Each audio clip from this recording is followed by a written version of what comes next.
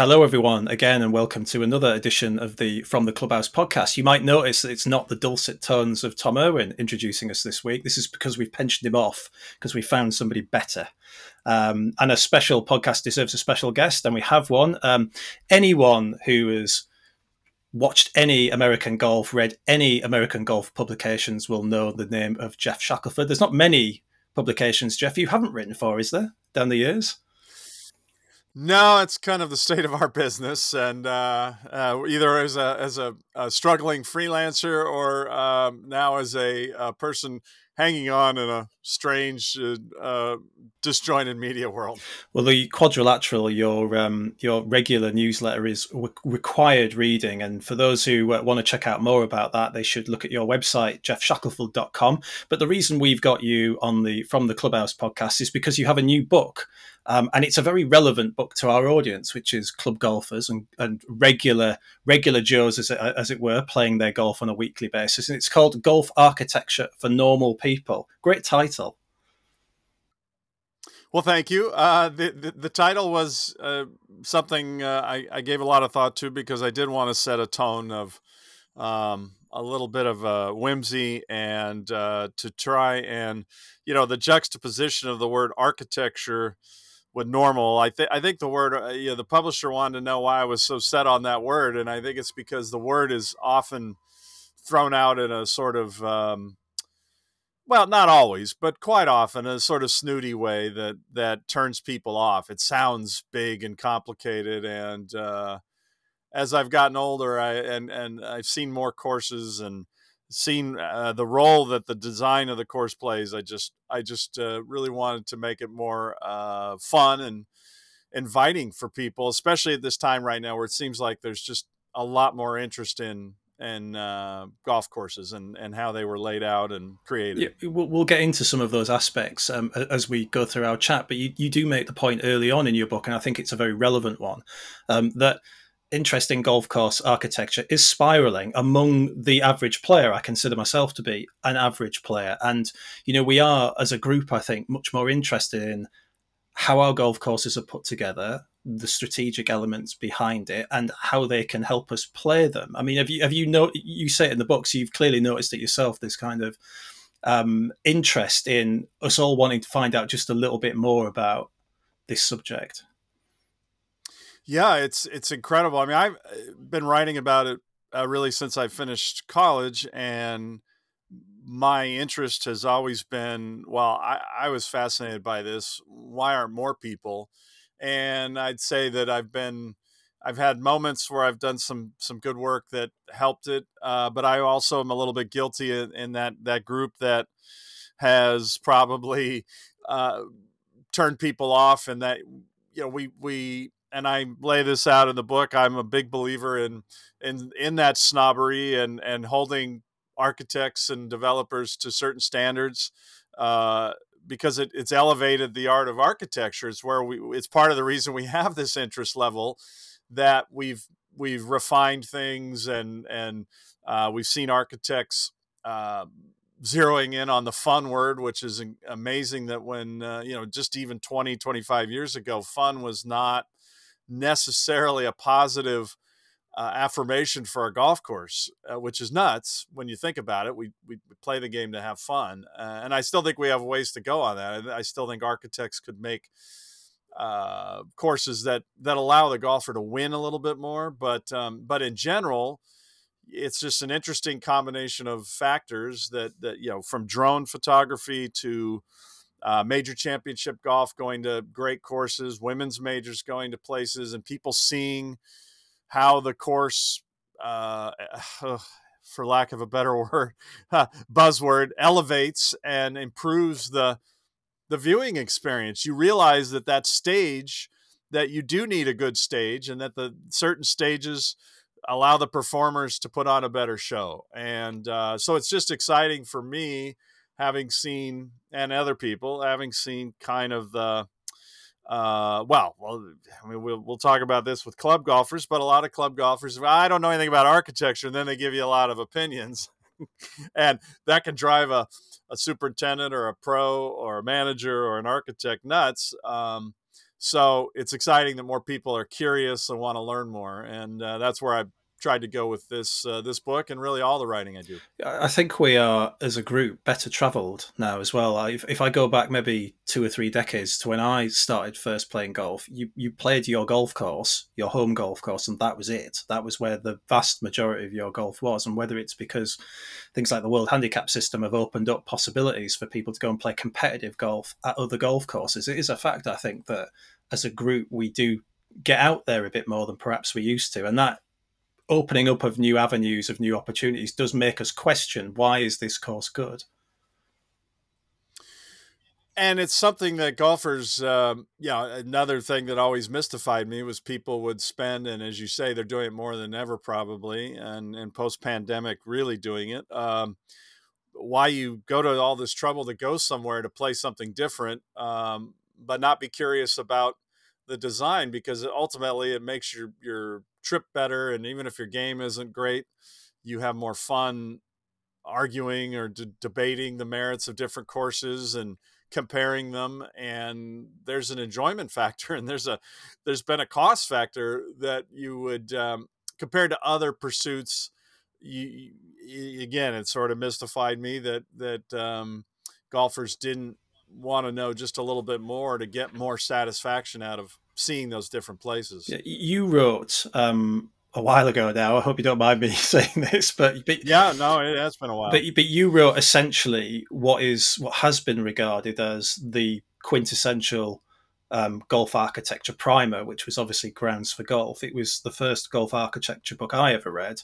And I found it really invaluable in terms of describing the various schools of design, penal, strategic, and so on, and really just what to look for in terms of how to evaluate a hole and so on. So, given that you'd written really such a comprehensive book on the subject, at least for those of us who were just starting to show some interest, why then update it? Why come at it from an entirely new angle, I think, as you have with golf architecture for normal people? A lot has changed since I did the book, and that really was what drove my thinking, because I did have that question, from a publisher, and I questioned it myself, and I just thought long and hard that I just had an urging to kind of revisit the idea of what would make, all of this more inviting to somebody who just says, I don't, it's okay, it's for other people, it's not my thing. And knowing that more people do want to know a little bit more, or just enough to be dangerous. I felt like it was a great time for it, and that also with a little bit of age, I had a better sense that it should not be taken quite as seriously, and then to tap into this notion that we're finally embracing fun, and what are the things that are doing that. And then it made me kind of go back into the early days of golf to try to understand what lured people to this version of a sport that was similar to other games or sports played in other places, and why the Scots modified this thing that was somewhat similar to other sports. And I don't want to get in the middle of the argument of the origins, but it's pretty obvious that the Scots took some things and made it their own, and people were drawn to it, and why. And then, of course, going back in the old writings, you realize nobody really addressed that. It was always the historians have always been interested in which royal or which moment gave the sport legitimacy. And I understand that, but I also thought, well, wait a second, they had to be. What was it that made this sport survive, whereas the other variants or the sports that inspired it, why did they die? And I just kind of kept coming back to, well, there's something unique about the golf course, and the thing that makes you want to come back and do it again, and the difference every day, and all those elements that do come back to the architecture. And they're really not any different today. And um, and so it's exciting that people are wanting to know a little bit more about that. And so far, the response from the book's been really good in that way, in terms of people who said they just the topic was kind of foreign to them, and this gave them new things to look at or new reasons to get excited about going out and playing around. Yeah, I really don't understand how anyone could argue that a Dutch sport called golf and a Scottish sport called golf were in some way related, but, Yes, there we yes, are. there are people who do argue that. But there we are. But I don't know why it's a big deal it either, really isn't. because that one's dead and golf survived. So something the Scots did made it better and made it work. So own it. It's great. I think you identified that quite succinctly, where you talk about the different courses and the arenas in which we play, and that does seem to me to be the fundamental difference between a sport such as golf, for example, which was played in a set arena around ice, and a sport called golf, which can essentially be played anywhere where you can lay down holes, as it probably was in its most distant past. And it's the arenas themselves, aren't they, that is the thing that makes us continually engage with it. And there, I mean, I view a lot of them as works of art, and I've always used this analogy, and I still love it. But what other work of art can you stand back, look at, debate, study, and then actually step into the work and experience it for yourself? There was a great Woody Allen movie years ago, The Purple Rose of Cairo, where the woman's watching in the theater, and then she gets to step into the film, and it's really an unusual thing, because we can't normally do that with a Monet or anything you really, when you think about it. And we have the tools now to make all this more immersive. But in golf, we've always had that immersive element, and we've always had the element of the fun of debating and comparing courses, and at times in the game that's been really good. uh, like right now, I feel like there's a competitiveness that is positive, but there have been times where there has been a competitiveness that has led courses to make bad changes, whatever the trend of the day is, or pursuing difficulty, or trying to keep up with the equipment in a way, and using the design to do that in a less than in a way that doesn't really think about the day-to-day fun element. Yeah, there's a very good quote early on in the book where you say, increasingly when evaluating what really matters, vanity and excess are starting to finish behind engagement and gratification. And I think that's a really really good way of describing it. I grew up, my early golf was the 1990s, the early 2000s, and the dreaded inverted commas championship golf course. I've played a lot of golf Yep. courses that punished me quite strongly, both in terms of length and in terms of the hazards and the obstacles that the golf course provided. You'll be happy to know that I'm on various top 100 course panels, and I tend to evaluate a golf course primarily on whether I enjoyed it or not and whether it was fun.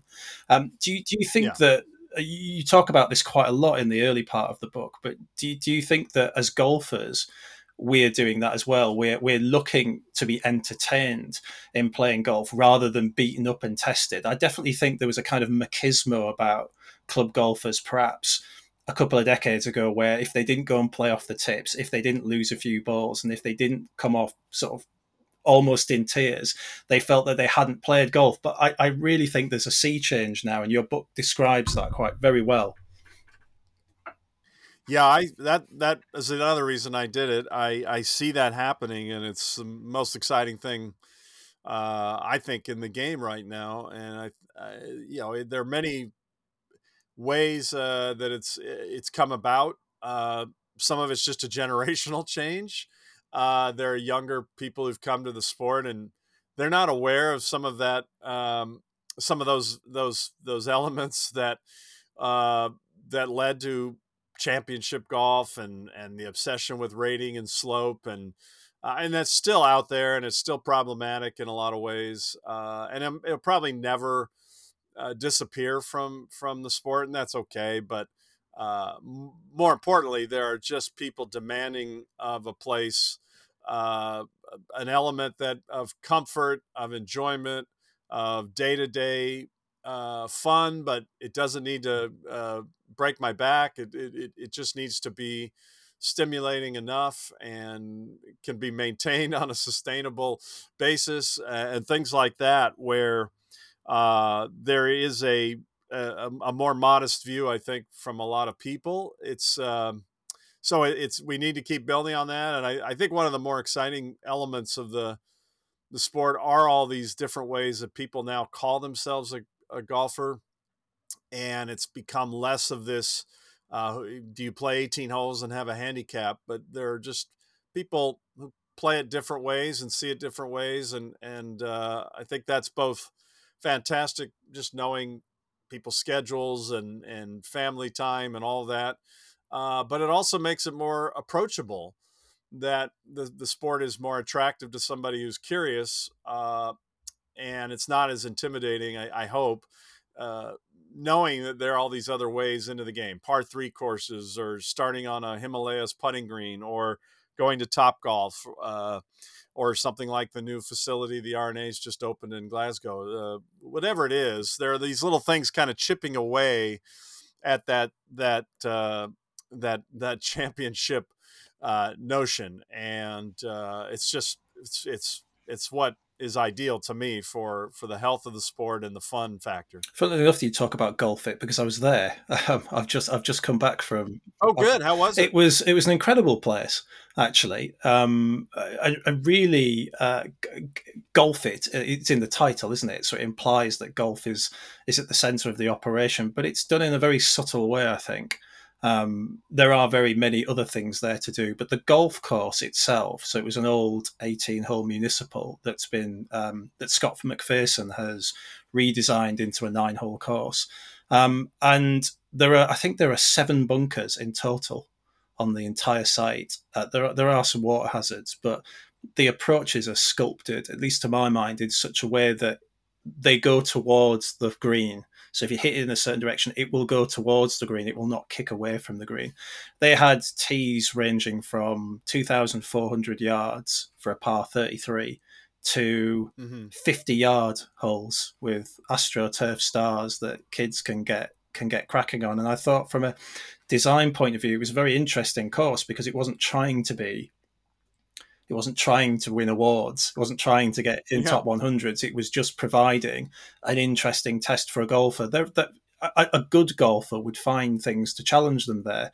There's a 517-yard par five. I mean, this is not an academy course. There are 4 par 3s, but those par threes range from off the back tees from 120 yards to 200 yards at the back. So there is variety and there is options within it. And I looked at it and I thought, this is probably where we should be going with golf. There is something to test a better player, but there's also nothing stopping a beginner getting out on that course straight away and having a really good time. Yeah, and the love of par three courses here has really reminded people that the sport would be a lot better off if we had more of those a while ago. Again, for beginners to feel comfortable, but they're also quite handy for older golfers who don't want to do the full thing, the full 18 holes, and good players who need some help with their short game and can go out and have some fun. And it's it's it's exciting to see these examples being set, whether it's there or even Pebble Beach and Pinehurst adding a par three course, whatever it is. All these little things are adding up to.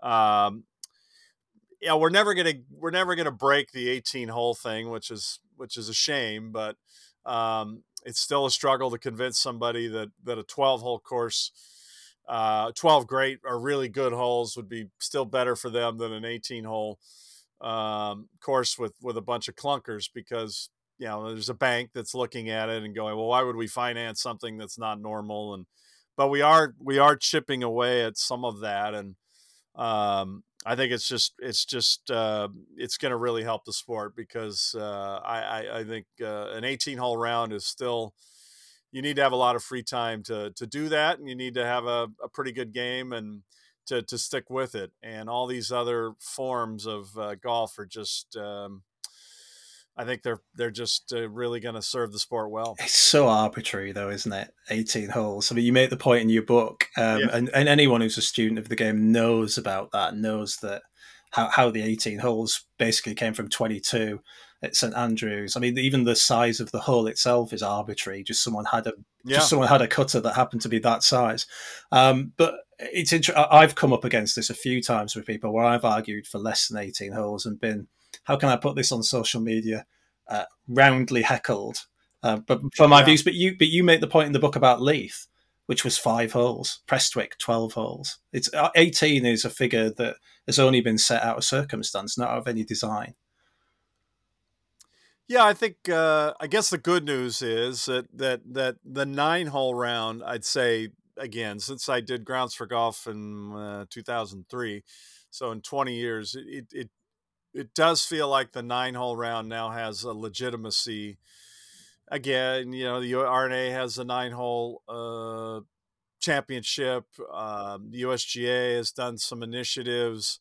The handicapping system is more adaptable to however many holes you play, and it's closer to that sweet spot. I think 12 holes is a sweet spot time wise now, when you think about it. But I consider it a victory that people are very comfortable playing 9 holes and feeling like they're a golfer. All those things that we used to have that would turn people off. That, well, I'm not. I'm just a part time or whatever. Oh, no, you're a golfer. If you love the game and you get out, or you just like to practice. Some people just like to practice.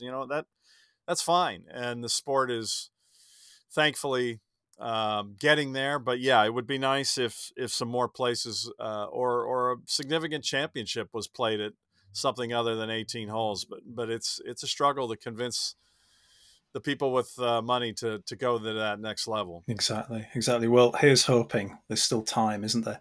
Um, let's get into the meat of the book. It's up to you how much you divulge, Jeff. I'm sure you prefer people to buy it, so I'll leave it up to you. But it is fair to say that the book is essentially built around, as you put it, against your better judgment, a system. And Yeah. and there are three parts to that. And actually, I find myself nodding my head a lot as I read through these, which is obviously a good sign. But they're breathtakingly simple concepts, actually. But I just think that people don't often think about them. And let's take each of them in turn. But just for the listener, I'll sort of outline what they are. So you have the acronym RED, RED. And the three concepts that you introduce in the book and talk about really extensively is: can you remember every hole? Is it a course you could play every day? Is this a place you could take your dog for a walk? We'll get onto that one because that's brilliant. That's very much fun. And you acknowledge yourself that some people like dogs, some people don't. But um, can you remember every hole to start with? I mean, that's a very, very simple way of thinking about how a golf course has impacted you and the experience that you've had there. It is, and it was so simple that for a lot of the time that I read about course design, and as a aspiring student of the topic, it was brushed off as simplistic or shallow, even. And I can see that in a sense that people would take that idea and go, well, anybody can build a course so you remember all the holes. They just, you have a dreaded phrase, but 18 signature holes. But you do something outlandish on each hole. Well, actually, that turns out that really isn't very memorable either. They start to bleed together if every hole has water and some outlandish features. It's if it's not uh, routed and sequenced in a way that's clever. If the architect isn't creative, well, then it is all a blur, even when they're trying to do all that. And no offense to the late Mike Strands, but he was somebody who kind of came along and a little bit inspired by Pete Dye and some other people, and did that with some of his courses. And the ones where he wasn't quite as outlandish on every hole actually stand out better, and the you can, it's not quite as overwhelming to the senses. So the idea of memorability to me is, especially as you get a little bit older, it really stands out when you can go through a course. And then, as I explain in the chapter, the things that speaks to in terms of just pure wonkery and architectural geekery, the way the course is routed, and other factors, it starts to get into some very specific areas. It tells you whether the architect did a good job or not. And you can't always know. You don't know what they were up against, but the ones that take the time and do a good job, I think it does speak to um, their abilities. And then as you play a course more than once and you play it a lot, um, you start to zero in on memorable features that are the ones that I think are they're interesting, but they're not overwhelming. They're subtle, but they impact the way you play a shot into the green or how you play the hole. And so I think as time goes on, you appreciate that kind of memorability, that those little nuances that separate each hole, and there's just nothing more enjoyable when you're standing in the fairway and you go, oh yeah, today where the pin is, there's that great little slope in the back. I can throw it there and it'll come down, and I remember that feature, and it's there for me. And but it doesn't always matter. But today, with today's hole, it does. And um, that to me is where architecture is at its best, is when it gets more subtle like that. Unfortunately, that doesn't sell magazines and photograph well and all the things that used to be so important to somebody building a newer course, or somebody trying to prescribe to the idea that hard is good. And so anyway, that's a long-winded way to get into to remembering every hole, but I think it's a great little test when you're, especially if you've just played a course for the first time, as you're driving home, to try to go through the holes, and they start getting to be a blur. That's a problem. Yeah, well, I actually put myself to the test with this last night. Ah, So I actually did this, and I could. So my favorite golf course on the planet is Swinley Forest. I ah, just adore it. yeah, But the last time I played that golf course was 5 years ago, and okay, I found that I could remember every shot of a golf course I'd played 5 years ago. And then I tried to do it with a golf course I'd played 3 weeks ago. And I found that I couldn't, I just couldn't do it in the yeah, same way. And then I thought, well, perhaps this is why I rate Swinley Forest so highly, and perhaps not yeah. rate this other course as highly as I might have done, because it spoke to me.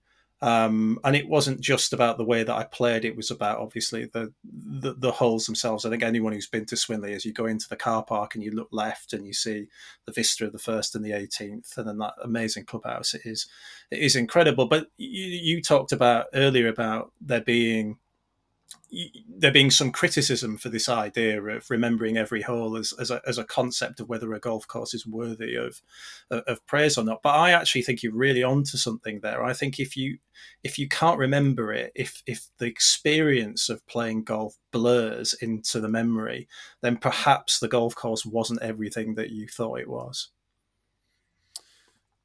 I feel that way, and I know that.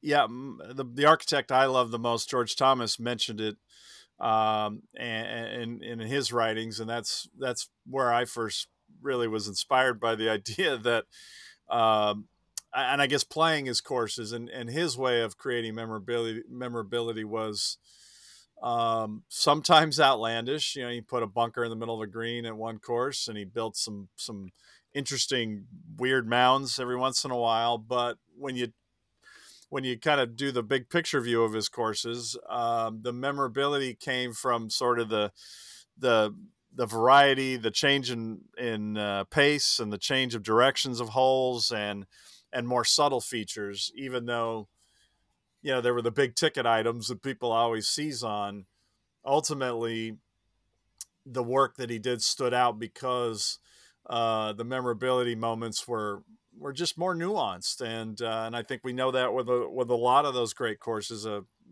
like a Swinley Forest, and there are plenty of them. Unfortunately, as I said, we got to a point in course design where there was a sort of a reward or an incentive to take the idea of memorability and put it on steroids and make it look great for a magazine photo and things like that. I've played plenty of those golf courses as well. Your second concept, I think, really leads on from the first as well, which is it a course you could play every day and never tire of? And I think that's a very interesting question for club golfers in particular, who have that Actually, they have that question every day because a lot of the time they will play a specific course, the course that they are a member of, and it's something I think that gets lost in the debate. You know, if you I've left membership of golf courses because I got bored with them. So I Mm, clearly yeah. I did tire of it. So the two concepts go really hand in hand, I think. But just explain if you could the method of your thinking behind, is it a course that you could play every day? Yeah, well, there are plenty of courses that are very memorable from beginning to end, and so that was why I segued to this topic for the second point because there are plenty that I can take you through all the holes, but I don't need to play it again. I don't need to do it all over again. It would be too much, and so this was a way to speak to variety, fun, just a lot of different design factors. The strategy, is there any strategy at all to some of the holes? Not every hole can be a strategic masterpiece. It pains me to say that. I really used to be a bit of an idealist and think that uh, architects were getting pretty lazy. But sometimes, it's like a collection of songs, or it's like a symphony, or a good film. Sometimes you're going to need some holes that are lulls, or quieter moments in the round surrounding to make the bigger moments even bigger. So that was a change for me in terms of and I think it's just more back to the fun factor, that when you do try to make every hole this amazing thing that you can wear people out and make them not want to play the place again. And so it's sort of trying to highlight uh, the fun factor, the nuance element, and hopefully that the architect at least made an effort to make sure that this course is just playable. We have a lot of places that just they aren't as playable as they should be, and they fight the golfer too much, and let the golfer win. And I think that's the great courses over time, and the ones we worship and the architects we worship did that really well. They made sure the ground. They certainly made things difficult and challenging and interesting, but they also, if you pulled off a shot, they worked really hard to reward you. And some of that's a product of the time they took. They didn't have the equipment uh, to move anything in some cases, or in other cases, it was just the beginning of earth moving equipment. And they mostly did that to make the golf functional. And we had a shift where a lot of architects use that to make things more difficult, and to make them, and to push golf into places where it shouldn't have been. Um, and so I think that's where the everyday question ultimately comes back to um, is this going to endure and be fun, or is this just a one-off, a one-hit wonder kind of thing? Yeah, and I think it's just important for people who are listening to be clear on, you are not suggesting that fun doesn't come without challenge. You talk in the book, Right. about Sawgrass in particular, which is a, I mean, I've played that golf course. That is a difficult golf course for the average Yeah. player, but it is memorable at the same time for reasons Very. more for reasons more obvious than just the 17th actually. But it's also a golf course, despite Pete Dye's desire to basically make the best in the world sort of scream in misery. It does also give you wins as well, and I think that there is sometimes a suggestion that fun equals easy, and that's not what you're Yeah. saying at all in the book. Yeah. No, I've mentioned this story to a few people, but if you've heard it, I apologize. But the course I did here in Southern California with Gil Hance, Rustic Canyon, when it opened 20 years ago, the people would say, "Well, it's fun. It's a fun course," and that was kind of meant as a little bit of a dig that it can't host the Southern California Amateur, but it can, but it's enjoyable. While there were about two or three courses right near it.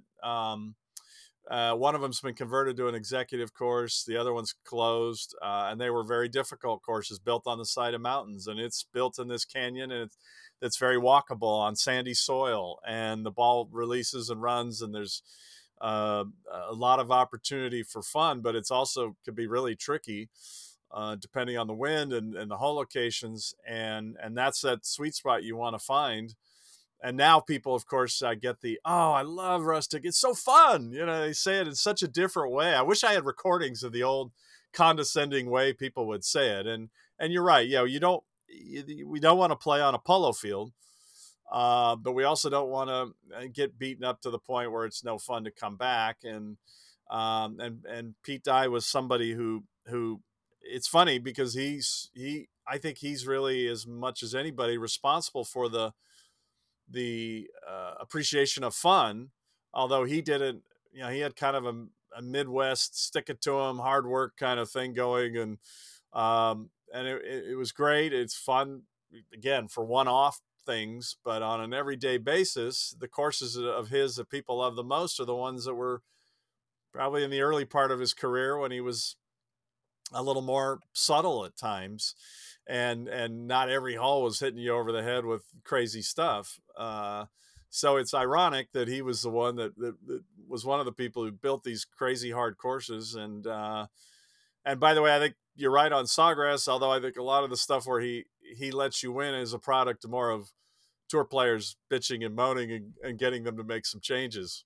But it does do that. There are contours there that you can feed a ball down to a hole. I'm not sure when it opened there was a lot of that, at least from what the players say. Yeah, I birdied the first. That's about as good as it got. But the first does let you win. I think if you get it towards the Yes, fairway. on purpose. Right, Yes. exactly. Your third point, is this a place you could take your dog for a walk? I really love this one, because nothing seems to divide golfers more than dogs on golf courses. There will be people who say they are absolutely integral, to the enjoyment of a course. The idea that you can go take your canine, your furry friend with you, and enjoy 3 or 4 hours. And yet, I've seen Twitter debates about this where other people will say, "Well, why are you bringing your dog to the golf course? Keep it off." So, I really found it interesting that you chose this as your kind of third criterion. And of course, you've got a wider purpose at aim. It's not simple. I mean, I'm jesting a little bit. It's not simply can you take the dog for a walk. You're Yeah. talking Yeah. about scale, right? Yeah. The first two categories touched on a bunch of different uh, elements of course design, but they never really addressed the dreaded scale word, which has been kind of hijacked by the corporate world in Silicon Valley. But and all, even sort of the sense of naturalness and walkability. Um, Again, those first two categories didn't address that, and I had used those two as a sort of my first two questions for a long time. And then after the 2017 U.S. Open at Erin Hills, where it's 2.5 miles across the property, and it's a big property. It's just huge. I went to this one of my favorite courses on the planet the day after, sort of just on the way to the airport, and they had a new superintendent and called Shore Acres in Chicago, a very private club, but just an amazing Seth Rayner course. And I just walked around with the superintendent and his dog, and I was watching how much enjoyment his dog was getting out of the property, and I was getting this sort of cleansing, like, oh, this is what a golf course should be like. This is just so much more what I needed to see to be sort of reacclimated. And watching that kind of started that idea of that just simple question: if you had a dog, where would you like to take him for a walk? And there are places that combine those elements of a certain kind of scale and the way the holes. I use a word in the book that I got from an author of a book on dogs, a word called pathiness that she used, and I think you hear people say they love a course that sort of meanders, and you just feel like it's set into the landscape nicely instead of sort of forced onto the landscape. And um, there's something enjoyable about that kind of walk, and you certainly can picture it through the eyes of a dog that they would much rather walk through some beautiful little dirt trails and that kind of bend and curve and go up and down and through a lovely landscape versus down a concrete sidewalk with not a whole lot of variety and there's an underfoot element I get into. A little bit of a topic of mine that's been an obsession, drainage, that I try to make a little less or a little less unappealing, and explain to people why it is important, both for the function of a golf course, but also it really gets into how it's handled speaks to how we feel about a course, either feeling natural or feeling forced. And I did not go down the rat hole in the book too far of the debate versus naturalness and artificiality. They used to have some amazing knockdown, drag out arguments, McKenzie and a guy named Max Baer over the old course and different things like that. But there's no doubt that we respond to natural or seemingly natural courses more than artificial ones. I think that's just every golfer, and for a variety of reasons that I do tap into some of those in the book. And the dog component to me is a way to try to get to that question in a different way. And for cat people, I apologize. It's just going to be a tough chapter for them, but hopefully they can visualize and accept the way dogs think and work and think like that a little bit. Yeah, I think going back to your wider point there is a reason why golden age courses in particular endure so much. It's because they weren't necessarily forced with bulldozers, because they just didn't have them. They just couldn't use them.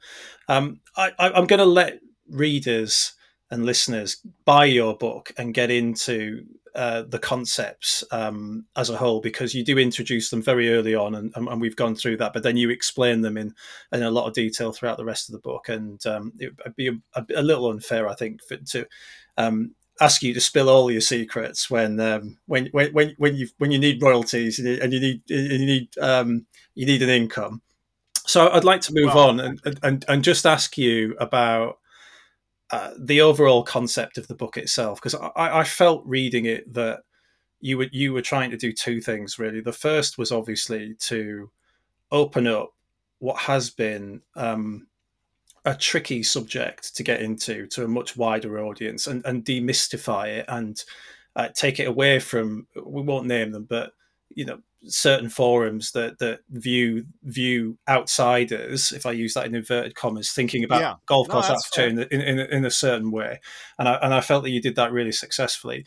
The second point, though, was I wondered whether, by extending architecture to regular golfers like myself, and widening and asking golfers and club golfers to think about these sort of concepts, you were also perhaps looking ahead to a continued change in the way that we view golf course architecture, because the more people that get interested in the subject, the more ideas and then the more variety we get. Yeah, no, it definitely is a small group at times that can influence the thinking, and at times that's, I think, lately been a positive, but it at other points in the game it's been extremely negative. So I am hoping to build on that, and generate a little more discussion around those. What are those enduring traits of a course, in hopes that more people build that way. And I think we're in a great place for that. There's not going to be a lot of new construction, but as you know, there are many courses that are sort of rethinking what they have. They're always doing that, which isn't always a great thing at times. But hopefully, that this adds to the discussion, that when people are having that conversation, that it gets them back to the things that got the game going in the first place, and what are those things that make you want to come back every day. I should say one other thing I forgot to mention that is different. The other reason that I wanted to do the book, Since Grounds for Golf, when I did that, the publisher really wanted me to get into how you break down a course for the betterment of your game, and it was a struggle, and it's just incredible in 20 years time. I think, well, at least from my perspective, what things you can now find out about a course or read into a course using technology to actually improve your game and to try and outsmart the architect. And that really wasn't the case. But now with tools like Google Earth and also just kind of the change in the importance of the greenkeeper at a golf course, and the questions you can ask them and learn from them. I get into some of that in the book. That was a fun part for me. The publisher this time around pushed for that.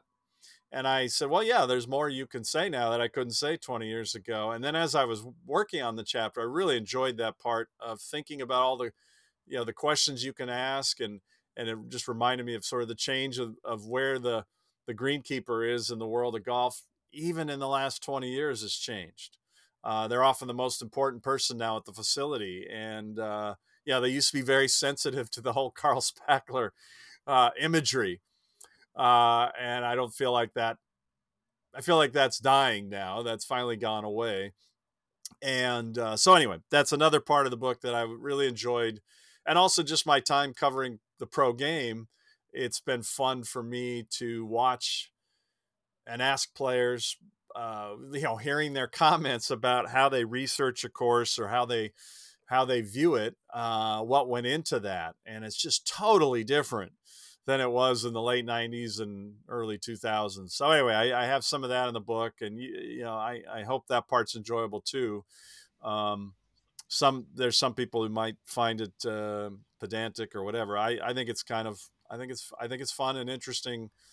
Um, and there's a danger too. You can overthink it. You can over research and over analyze. So I touch on that a little bit too. Yeah, I think you're definitely onto something with the increased appreciation of greenkeepers. I mean, not just through things like Thank a Greenkeeper Day, but if you want, we know now as club golfers, we know we can find the ignorant person in the clubhouse because they're the one that are attacking the greenkeepers. I think we're all a lot more appreciative now of the demands that there are in Yeah, trying to create a consistent golf course in the climate that we've got.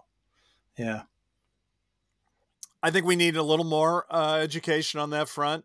Talking, but we're getting there, and a more realistic understanding of what goes into things. But there's definitely been progress, and also just yeah, it never gets mentioned much in the technology debate and other elements, but the widespread improvement of course conditioning overall is just stunning in the last 20 to 30 years. It's so rare when you go somewhere and it's really struggling or is just not very well kept up. And, just that alone, we should be so much more grateful than that for superintendents, greenkeepers, and also the people who work for them. And I think it's an important thing too, because the sport, there's some signs that it's, the added the increased improvement has brought a little more stress to the job and has made some people, even though the pays and the prestige has increased, it's also led to some burnout issues and some superintendents not I just don't think people realize what goes on before 7 a.m. at a course. uh, and there definitely would be some places that would benefit from not opening so early, both for the turf and also for the mental health of the people maintaining it. And I just have a view that the game's just more enjoyable in the evening than it is in the morning when everything's wet. But that's a whole other topic. Twilight golf is particularly special. I'm Yeah, absolutely with you there. While I've got you, let's talk about rollback and the ongoing distance debate. I think one of the more entertaining aspects of being a media person at the Open Championship is watching Martin Slumbers fend off questions on distance debate from you. But since the Open, there's been a very profound statement from the PGA Tour, which is the organisation saying at the moment that they will not support the model local rule as it stands, which will obviously introduce a tournament ball essentially. I know it's a lot. I know the actual ins and outs of it are more complex than that, but essentially it's a tournament ball that would bifurcate the game between Yeah. the top level and the amateur golf. I don't want to push my opinions onto you in any way, but I personally was slightly disappointed with that, and I worry that we're going to get a kind of British ball, American ball situation that we used to have in the 1980s, where the majors do one thing and the PGA Tour do another. What's your feeling? Well, you've obviously got some very strident views on real, but they're very well published, and you ask a lot of informed questions about this debate. But where do you think we are with this at the moment? Because it feels like we're in a bit of an impasse. It does feel that way, but this is part of the comment period, and I guess what's disappointing is that while it's not an ideal solution, it was watered down or came to this moment and this way as a politically feasible way of doing it, and then the tour kind of, who was involved in the process the entire way, throws out this viewpoint, and then it's not clear exactly what it is they want.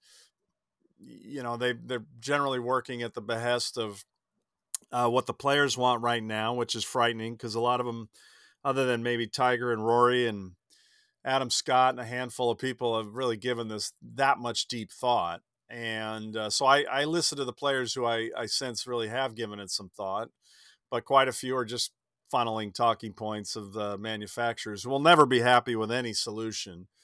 And I think that's what's most frustrating is the USGA and R&A offered the opportunity for them to do more innovation for the average golfer, and they passed. So what we really have found is they just want to sell people what the pros play.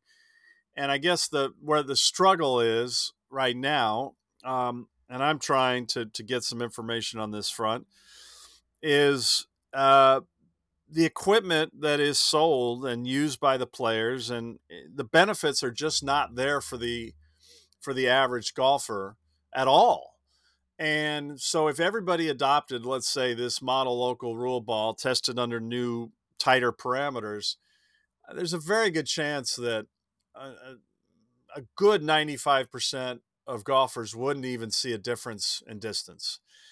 This ball is not going to spin more, which is what a lot of people would like to see. And or if it does, the manufacturers are very clever. They'll figure out a way to cut down on that, and it'll still fly probably a little too straight for Tiger's uh, in Tiger's view, but because that is the one thing he's wanted to see. And so that's where we're kind of stuck, is they've come up with a solution to dance around saying what they really just need to say, which is that these companies are selling you stuff that doesn't really help you as much as it could. It helps these guys a lot. I mean, it really helps them, especially when they get together with a launch monitor and a good instructor and good fitters, and that's what they're doing. And good for them. They're doing what's within the rules, but they're just saying, well, we need to tighten that up. And um, I asked at the press conference at the Open about the driver face, because several of the players have brought up the size of the driver itself, and they backed off that. And I really wish they would revisit that. But again, it's two different sets of equipment rules, and how do you enforce? It gets into all that, and I get why people get bogged down in that. So I would love to see them take this moment from the tour, who is saying they don't want bifurcation, to go, okay, then why don't we just tighten up the testing parameters for the driver and the current ball, and do it for everybody. And we're pretty confident it's not going to impact the everyday golfer at all. And they just haven't wanted to say that because they feel like that's rude to the manufacturer's business, I guess. So that's kind of the struggle we're in. And they keep repeating, we don't want to take anything away from the everyday golfer. And well, you probably won't with these changes, if these people actually got to play this ball. So that's where we're stuck. And I have no idea how this moment's gonna kind of break. But they've been very clear they are going to do something. So, and having been on the other side of course design, or I was a little bit involved in talking to the USGA about the setup this year at LA Country Club, where I worked on the restoration with Gil Hance. Yeah, it's just exhausting how much the distance thing makes the job difficult to create a good, fair, fun. I hate the word fair, but it works in setup to all golfers. It just makes it very difficult, and it took away both at Hoylake and at the U.S. Open. It took away places where people could sit and watch the golf because we have new tees and things like it. Just goes on and on. It gets to be ridiculous, and it just gets this whole sport off. It gets its eyes off the real prize, which is fun and sustainability and venues that where we can go play and relate to the pro game and all those little things that are pretty special. We're just getting farther and farther apart from the pro game to the everyday game. And I think that's an important thing. I do love that relatability, and I do love that we can sort of relate to them, but that's pretty much gone now. The game they play is so different, and the equipment allows them to play a very different game. It does amuse. That's a long-winded No, answer. no, but I'm sorry. it was a good one. But it does amuse me when regular golfers talk about, well, we want to play the same equipment as the pros, and I say to them, well, you're not playing the same equipment as the pros. I'm not hitting a 7 or 8 degree driver. I don't have an X stiff shaft, XX stiff shaft. Yeah. I mean, ostensibly the athleticism that they use, the ball speed that they generate, just the distance, the miles per hour that they get means that we are already playing two different games. I think we just haven't admitted it to ourselves yet. But the wider point that I was wanting to get to with you is this: the distance debate, rollback, and golf course architecture are inexorably linked. The two subjects can't be separated because of the demands increased hitting is giving to trying to get more land, the water resources, the sustainability that you talked about. One needs to be sorted to help the other, doesn't it, Jeff? Well, and this is the connection that, I was asked by a USGA executive committee member at the U.S. Open how they were doing, and I said, well, the thing that really bothers me that you haven't done is talk about two elements in this, and one is very related to the club golfer, and one a little less so. Although I don't know why it's a struggle. I'll go with the less so one first, which is the injury factor, and this pursuit of speed is just leading people to try and swing very hard, and it leads to injuries. And golf is, people want to laugh and whatever at the athleticism. Well, it does require athleticism, and we're seeing it, but we're also asking people to push their bodies now. The equipment allows it, and it's not the equipment's fault that they got lighter and bigger and all that. It just happened, but it is setting up a scenario where speed is this thing that's irrational, and kids are having to be pushed, and their college coaches here in the US want to know what their numbers are, and not their scoring numbers, their speed numbers. And so you can point to a lot of players and see their bodies not being able to have handled the modern golf swing, and it's not because they're not athletic or they didn't work hard. It's because there's a point where the body can only handle so much, even if the clubs are more forgiving now. So that's one thing. And then, but the one that really drives me bonkers is the safety element. And even at the everyday golf course, while people aren't hitting it as far as the guys on the men's tour are, and now some of the women, the number of issues that golf courses experience because of just some people hitting it longer and more offline when they do is incredible, and the costs involved with that. The number of courses we have in the U.S. with hideous looking driving range fences, and they keep adding extensions because people have to. Nobody's made a great limited flight ball, and so when this proposal came out. On the model local rule, one of the first arguments that the manufacturers made, and they've kind of gone quiet on this now, was, well, there's no business for this ball, so why should we make it? And that was mostly the players channeling that for them. And I said, well, wait a second. There's a lot of places that have driving ranges. If they could knock 10% off that ball for the long hitter, it totally changes their range safety situation, and balls going onto the adjoining fairway, people getting hit. I mean, really serious issues. So there is a business for this ball as a range ball, if nothing else. But I think we also know there are a lot of good players out there who fancy themselves, the same way you see people out on a bike ride dressed like they're in the Tour de France. They envision themselves as a tour pro, and they'll play whatever the pros are playing, and they'll buy that ball. So I get the issues with the different game and handicapping and how do you adjust for that. I think those things can be addressed, but that they haven't really pointed out the safety component and the impact on the everyday golf course.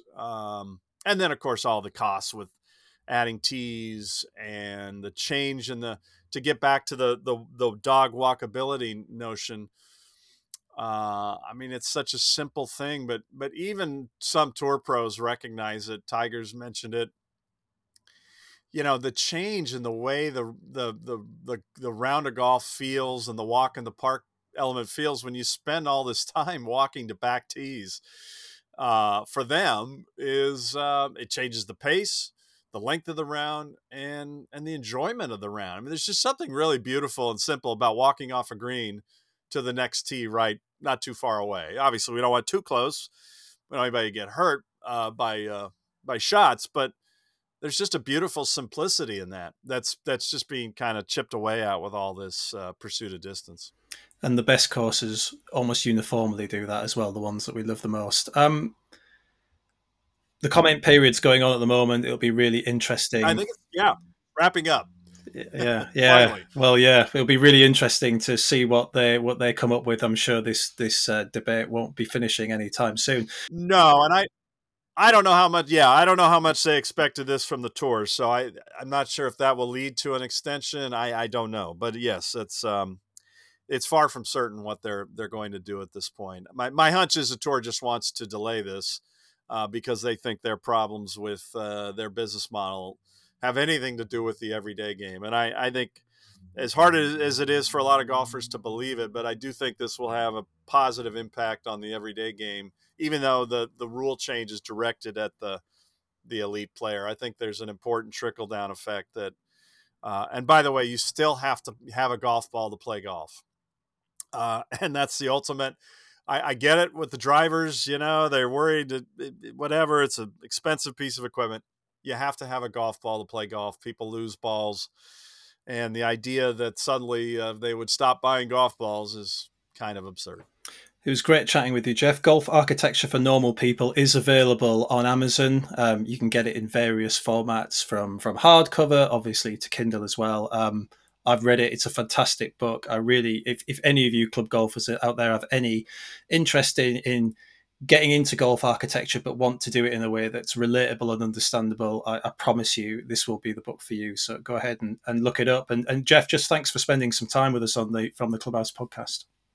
Well, thank you, Steve, for all the kind words. I really appreciate it.